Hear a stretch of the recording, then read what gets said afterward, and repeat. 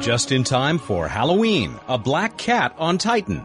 All will be explained on this week's Planetary Radio.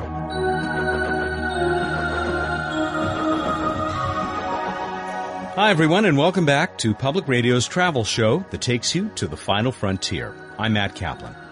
As it zipped past Saturn's moon Titan on October 26, the Cassini spacecraft peered downward with the best instruments ever to visit the outer solar system.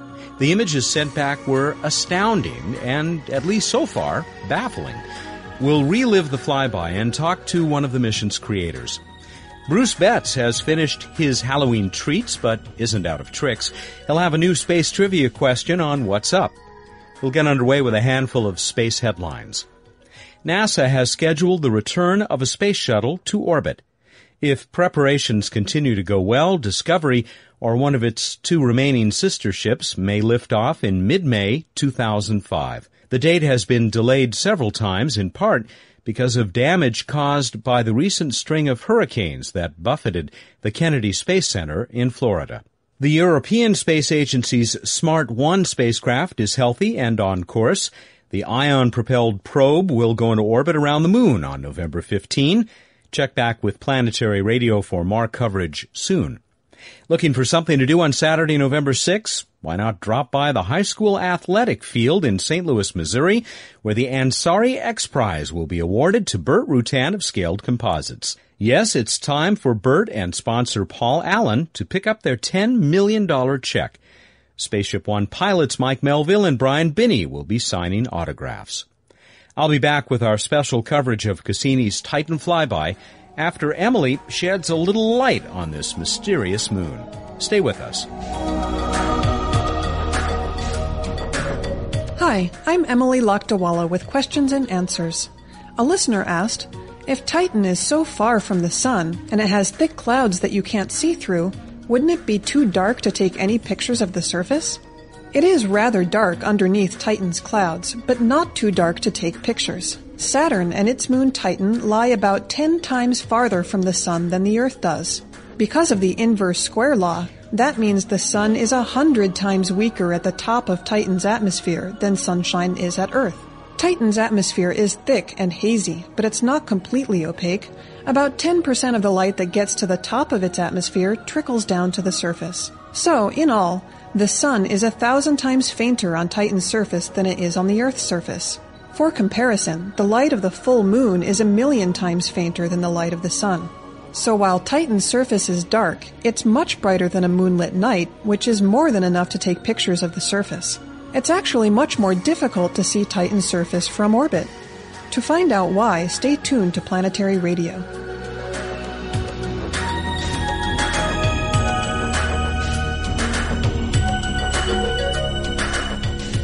Tonight, the Cassini spacecraft has its first close encounter with Saturn's largest and most intriguing moon, Titan. That was NASA TV's Gay Yee Hill, kicking off live coverage of the Cassini-Huygens Close Brush with Titan on October 26. The bus-sized spacecraft will fly by Saturn's largest moon 44 more times over the next several years, and it may take that many to figure out what's going on down there. Other than images from Earthbound telescopes, our best views of Titan prior to Cassini came from the Voyager spacecraft years ago. But those otherwise very successful probes turned out to have a serious vision problem when it came to Titan. Cassini imaging team leader Carolyn Porco explains. The Voyager investigators were very eager to study Titan because even back before the days of Voyager, we knew that Titan had organic materials in its atmosphere, and so it was a very intriguing object, yet the Voyager cameras were exactly mismatched to the scattering and the absorbing properties of the atmosphere. So where the cameras became blind is where the atmosphere, as you go to longer wavelengths, the atmosphere became more transparent. So it was just an unfortunate situation that the Voyager cameras could not really see down to the surface, and they saw this fuzzy globe instead. But Cassini-Huygens is an entirely different story. Its designers figured out how to allow the spacecraft to peer through the smoggy layer of hydrocarbons surrounding Titan, utilizing infrared imagers and radar. So confidence was high as the probe passed less than 750 miles above the surface of our solar system's second largest moon.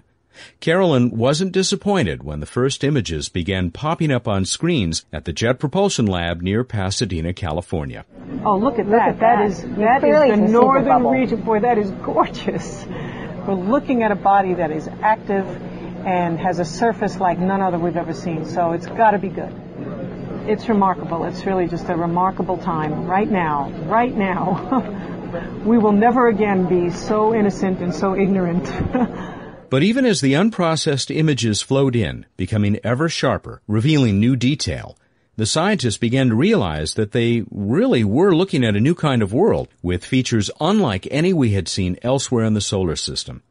When asked to describe the newly discovered region christened Xanadu, Carolyn could only express wonder. I would love to tell you about Xanadu, but I don't know what to say, and nobody knows what to say. We're having a very challenging time trying to interpret the surface features of Titan. It's looking like a body, it's looking like nothing anybody's ever seen before.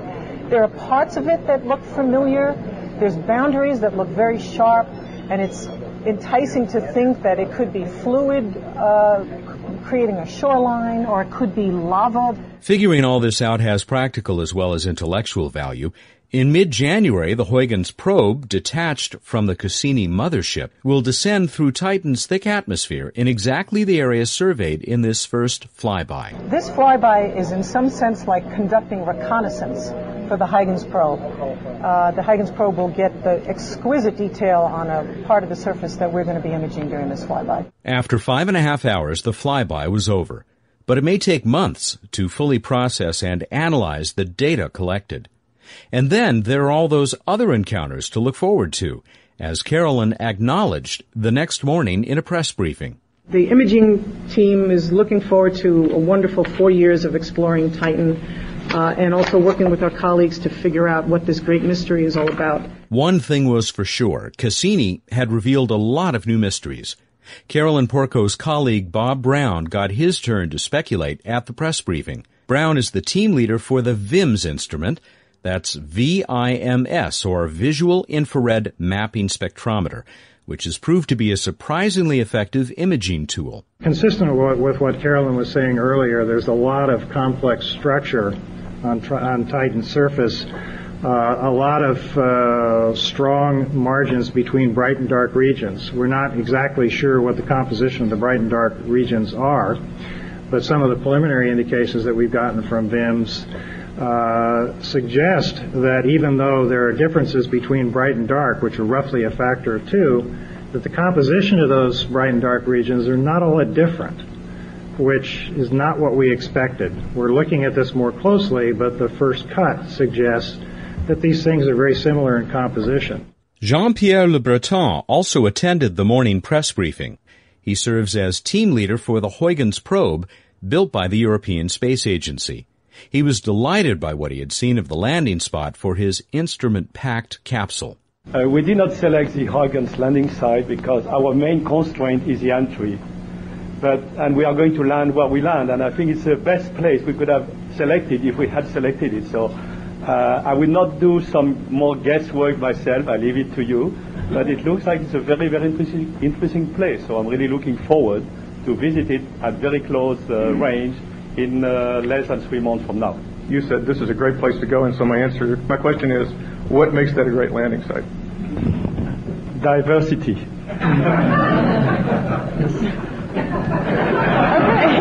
Very politically correct. Politically correct, yeah. As the briefing drew to a close, Carolyn Porco was asked if she was surprised by how few answers Titan had delivered. I'm not surprised we're having such a difficult time interpreting what's on the surface, because remember, this is an environment that we've never seen before. It's not like we're visiting another icy body and we've got a lot of airless body, and we have a lot of experience interpreting airless bodies, and we've got all the techniques that we've used for interpreting airless bodies, like looking at shadows and looking at high phase angles and all those methods of examining solid surfaces from planetary spacecraft that this community has learned over the last half century.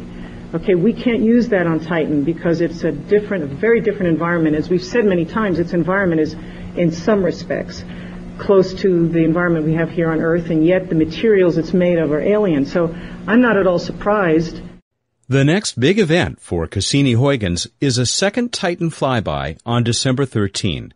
Then on Christmas Day, or Christmas Eve in the Americas, the Huygens lander will separate from Cassini for the first time since well before the 1997 launch of the mated spacecraft. This will put Huygens on its way to a perilous descent through that thick Titan atmosphere on January 14, 2005. Lowered by parachute, it will take no more than 2.5 hours to reach the surface. Will it survive? Will it splash down in a sea of liquid hydrocarbons, bobbing back up to the surface for a few minutes of life on that alien moon? No one yet knows. Oh yeah, that black cat we mentioned at the beginning of the show? Well, that's the name just given to one region of Titan that was revealed by the imaging radar system. The wonderfully detailed mosaic represents about 1% of the big moon's surface. One researcher's young daughter pointed out that a noticeably darker area looked like a cartoonish feline. Not surprisingly, the name stuck. JPL director and head of the radar team, Charles Alachi, wonders if the black cat isn't one of those liquid hydrocarbon seas we heard him talk about on this program 2 weeks ago. By the way, you can learn much more about Titan and Cassini-Huygens on our website, planetary.org. You'll also find links to related sites on the webpage where you can download this show. We'll continue our Titanic encounter coverage with planetary scientist and Cassini-Huygens mission designer Toby Owen. That's right after this break. This is Buzz Aldrin. When I walked on the moon, I knew it was just the beginning of humankind's great adventure in the solar system. That's why I'm a member of the Planetary Society, the world's largest space interest group. The Planetary Society is helping to explore Mars. We're tracking near-Earth asteroids and comets. We sponsor the search for life on other worlds, and we're building the first-ever solar sail. You can learn about these adventures and exciting new discoveries from space exploration in the Planetary Report. The Planetary Report is the Society's full-color magazine. It's just one of many member benefits. You can learn more by calling 1-877-PLANETS. That's toll-free 1-877-752-6387. And you can catch up on space exploration news and developments at our exciting and informative website, planetarySociety.org. The Planetary Society, exploring new worlds. Toby Owen was there when it all started. The planetary scientist began planning a mission to Saturn almost 23 years ago. He had already made major contributions to the Viking, Voyager, and Galileo efforts when he joined American and European scientists and engineers to get the ball rolling. Now, he's having a ball as the Cassini-Huygens spacecraft continues a perfectly magnificent tour of the ring planet and its moons. The University of Hawaii professor was at JPL on October 26, watching the images and data arrive during the Titan flyby. We talked to him just a few days later. Toby Owen, thank you very much for joining us on Planetary Radio. Thank you. I'm happy to be here. So, how do you think your little mission is doing so far? It's doing brilliantly. I think we're all just thrilled at the level of performance. Everything is working very well. We're getting a lot of exciting data, and we're looking forward to 4 more years of the same. I don't think there are too many people who are still involved with this mission to the degree that you are, who were there apparently at its genesis. There are a few of us, and of course we're especially happy to see our dreams being realized, so to speak. It's very nice. And I should stress that one aspect of this, which may not be coming through to people, is that this is a strongly international mission, and it was from the beginning. So we had a European team and an American team working to plan this from the very start back in 1982. Well, let's talk about some of the results that you folks have found so far as this data flows back into the Jet Propulsion Lab. Charles Alachi just said that studying Titan is like reading a mystery novel, and there's still, I take it, many, many mysteries left to solve. That's absolutely true. The simile I also like is the one Winston Churchill used describing the Soviet Union about being a riddle wrapped in an enigma. And in the case of Titan, the enigma that it's wrapped in is this universal smog layer, this thick layer of photochemical smog that hides the surface from view. The Voyager cameras, although they brought us wonderful pictures of other satellites and planets, were not able to see Titan's surface, with the result that it's the largest unexplored surface in the solar system at this point. And we just got our first taste of it with the radar that, of course, penetrates the smog layer easily, and the infrared cameras on the spacecraft that can also get through the smog at certain wavelengths and show us the surface. But even the camera goes to long enough wavelengths that the Voyager camera could not reach that give us some glimpses of the surface. So we're getting a lot of new information. Now, speaking of the radar instrument, that, of course, one that Charles Alachi has had so much to do with. Did you guys, when you were deciding what should be aboard this big spacecraft so many years ago, did you realize then that with an infrared imager and with a radar system, you would have a much better chance of getting down to the surface of this mysterious moon? Absolutely. That's why we put the radar on there. This is the first time that radar has been taken to the outer solar system, and the reason it's there is that we wanted to be absolutely sure that we could sense the surface. Indeed, we are. Now, I should quickly point out to people that we have just one very narrow stripe across the surface of Titan so far from the radar. About 1% of the surface, I read. That's right. We can't claim that we can tell you what Titan is like. All we can tell you is what that little strip is like. And we know from past experience, I think of especially Mars, where we had 3 flybys of Mars, which completely missed the volcanoes and the channels that told us so much exciting stuff about Mars, that we have to be a little modest about what we're learning from Titan. There's a lot more to come. Well, if I could ask you to take the small and very tantalizing amount of data that you've gained so far, what speculations are running around about these interesting features that are seen, streaks on the surface that people are wondering about the nature of, and that radar image that gave us such a sharp picture back? Yes, I guess that the most intriguing aspect of Titan from the, gosh, what an interesting place to visit point of view, is the possibility that there can be liquid hydrocarbons on the surface. We know that there's methane in the atmosphere, and we know that the photochemistry is producing ethane and propane, and all of these things would be liquids at the very low temperature of Titan's surface. So we're looking for things like lakes and rivers, and who knows, rainstorms, waterfalls, all driven, of course, by hydrocarbons. We can think of it as liquid natural gas instead of water. So the dark spots that Dr. Alachi has found in the radar, he has proposed might be some of these lakes, but we don't know yet. And we're trying to find ways of identifying them in the other images as well. I saw in at least one write-up some speculation that some of the streaks that I guess have been seen in the visible light or infrared images, some speculation that those could also be hydrocarbon, but hydrocarbon glaciers? Well, the streaks, we think, could be formed by wind-blown dust, but the dust in this case is the aerosol material, which is constantly precipitating out of the atmosphere, what Carl Sagan liked to call manna from heaven, dropping down on the surface. And this stuff, of course, is rich in organic material, and it would settle to the surface and then could be blown around by the wind. So we may have drifts of these organic aerosols, even banks of them. Who knows? But that's what we think would be there rather than, say, the sand on Mars.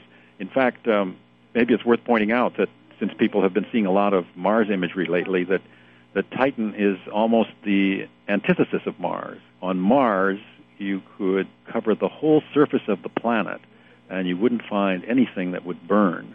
It's completely oxidized. Whereas on Titan, almost everything burns. It's a flammable world. And of course, the reason it hasn't blown up is simply because there's no free oxygen there. So almost as if everything is already burned on Mars and nothing has had a chance to on Titan. Exactly right. Fascinating. We know that this is only the first of many, many, many flybys of Titan. Do you have any inkling from the data that you've seen so far, have a feeling that once we have made a few more of those flybys, or maybe a lot more of them, we will have a better understanding of this moon. Absolutely. I'm looking forward to the additional flybys because the instruments are working so well that I'm sure that as we gradually build up a picture, we're going to have a much stronger sense of the place. And I should point out that in January, we're going to send a probe into the atmosphere that will land on the surface after taking a lot of measurements, including pictures on the way down. And putting that probe material together with the orbiter material, I think, is going to give us a very good picture of what this mysterious moon is all about. And we hope that a lot of our audience today heard our show last week with Chris McKay, which, of course, is still available at planetary.org, where we talked at some length about the Huygens probe. And, of course, Planetary Radio will be focusing on that very exciting event when it takes place in January. Dr. Owen, I will let you go, but I hope I can do that with the promise that you'll rejoin us again to talk about your long career in planetary exploration. Well, I'd be happy to. Thank you. Thank you very much. Toby Owen has been our guest, wrapping up what we know so far about this Cassini flyby of Titan. Indeed, a very mysterious place, becoming ever so slightly less mysterious with the promise of many mysteries yet to be solved. I'll be back with Bruce Betts and What's Up right after this return visit from Emily. I'm Emily Lakdawala, back with Q&A. Seeing the surface of Saturn's largest moon, Titan, is very difficult to do from an orbiting spacecraft. When photons of sunlight pass through Titan's atmosphere on the way to the surface, they can bounce off any number of other molecules and bits of haze and fog on the way. This process is known as scattering. The same scattering happens to photons that are reflected by the surface and travel upward and out of the atmosphere. So only 10 to 20% of the photons that leave Titan's surface make it to the top of the atmosphere without being scattered and changing direction. What an orbiting camera sees is a small number of photons that come directly from the surface, plus a big number of photons that come in from every direction, making Titan look diffusely fuzzy. In order to see anything of the surface, a hefty amount of computer processing has to go into subtracting this diffuse general brightness out of camera pictures. That's why the European Space Agency's Huygens probe is so important. As Huygens descends deeper and deeper into Titan's atmosphere on January 14th, it will get a better and better view of the surface. Scientists believe Huygens will actually pass through the bottom of Titan's cloud layer and get the first ever unobstructed views of Titan before the plucky probe crashes on the ground. Got a question about the universe? Send it to us at planetaryradio@planetary.org. And now here's Matt with more Planetary Radio.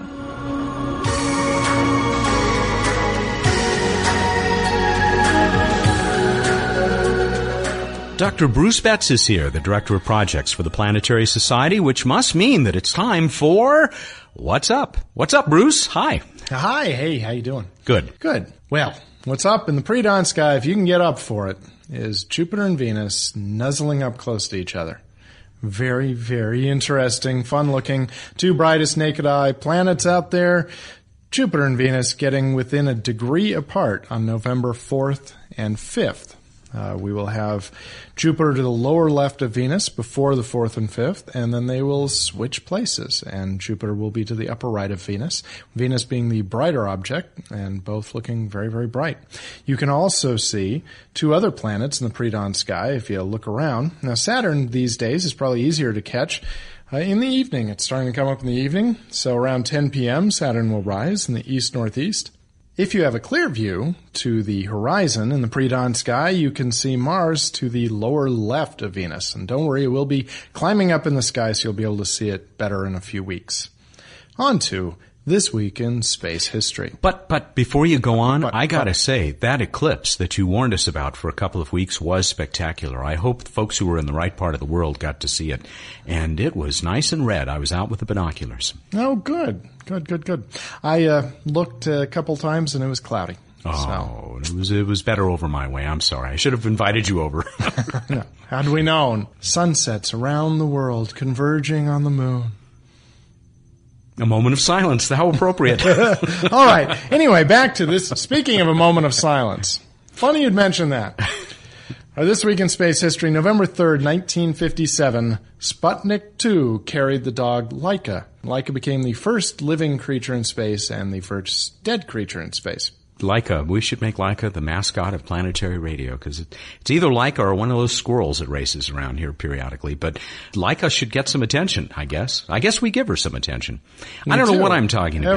Every year we talk about Leica and feel badly for her plight. But they made postage stamps with Leica on it, so I guess that makes up for, well, okay, maybe not.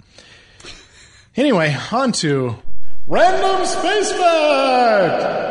Yeah, I just don't think I had as much energy in that this time. No, I think that was fine. Wait till you hear it with the reverb. So here's an interesting one as we're pondering Saturn and such these days with the Cassini mission. Did you know, Matt, that it was James Clerk Maxwell, same guy of the famous Maxwell's equations that define electromagnetics and good stuff, that he actually proved that Saturn's rings could not be solid, must be made of an indefinite number of unconnected particles. No, I had no idea. Was that kind of far afield for him? No pun intended. He got around. And when he put it out, people were shocked. Shocked, I tell you. Shocked, I tell you. Anyway, those nerds out there who appreciate Maxwell's equations will undoubtedly be fascinated by this, and the rest of you are waiting for me to get onto the trivia contest. So let's go there. We asked you, what two asteroids did the Galileo spacecraft fly past on its way to Jupiter? Everybody had the right answer. No one got it wrong. We had a ton of entrants, which, it makes me feel bad because we have so many people coming in now. We have not told people that, oh, sorry, you can only win once a year or once every 3 months or whatever. And we have people who faithfully enter every week. And I always feel bad. I want to give all of them, Bonnie, Sandy, Mike, Meddy, Hannah, Dominic, Kathy, they're there every week. And I want to give them, shirts every week, but we can't. And that's just the way it is. Life is tough. The winner this week is Deb Healing. Deb Healing of Bethlehem, Pennsylvania, where she may be listening to us, I think, on WMUH, if not on the web. Deb had the correct answer, 951 Gaspra and 243 Ida. And Deb, you won. You're going to get that Planetary Radio t-shirt. Congratulations. For the rest of you, including our faithful entrants, answer the following question to win yourself a Planetary Radio t-shirt. In what year did Christian Huygens discover Titan? In what year did Christian Huygens discover Titan? Go to planetary.org/radio. Give us your answer by sending us email. Win your prize. Tell us your t-shirt size. Have fun. When do they need to get that in by, Matt? By Monday, November 8, noon Pacific time. That's the 8th at noon Pacific time, so that you can be eligible for this weekly trivia contest. Who knows? Maybe you, even if you've entered before, even if you've won before, maybe you'll be the winner of that lovely new blue Planetary Radio t-shirt. Yay, and it's a lovely blue. I really like it. We've had a couple of people say they like the gray ones better who've won them and have them, but I think the blue is great. So more reason to keep entering. There you go. All right, we done? We are completely done. All right, everyone, go out there, look in the night sky, and think about chess and who came up with those rules. Thank you. Good night. That's Dr. Bruce Betts, the Director of Projects for the Planetary Society. He joins us each week here on What's Up. That's all the time we have for Planetary Radio. Join us next time for another adventure beyond Earth's atmosphere. Have a great week, everyone.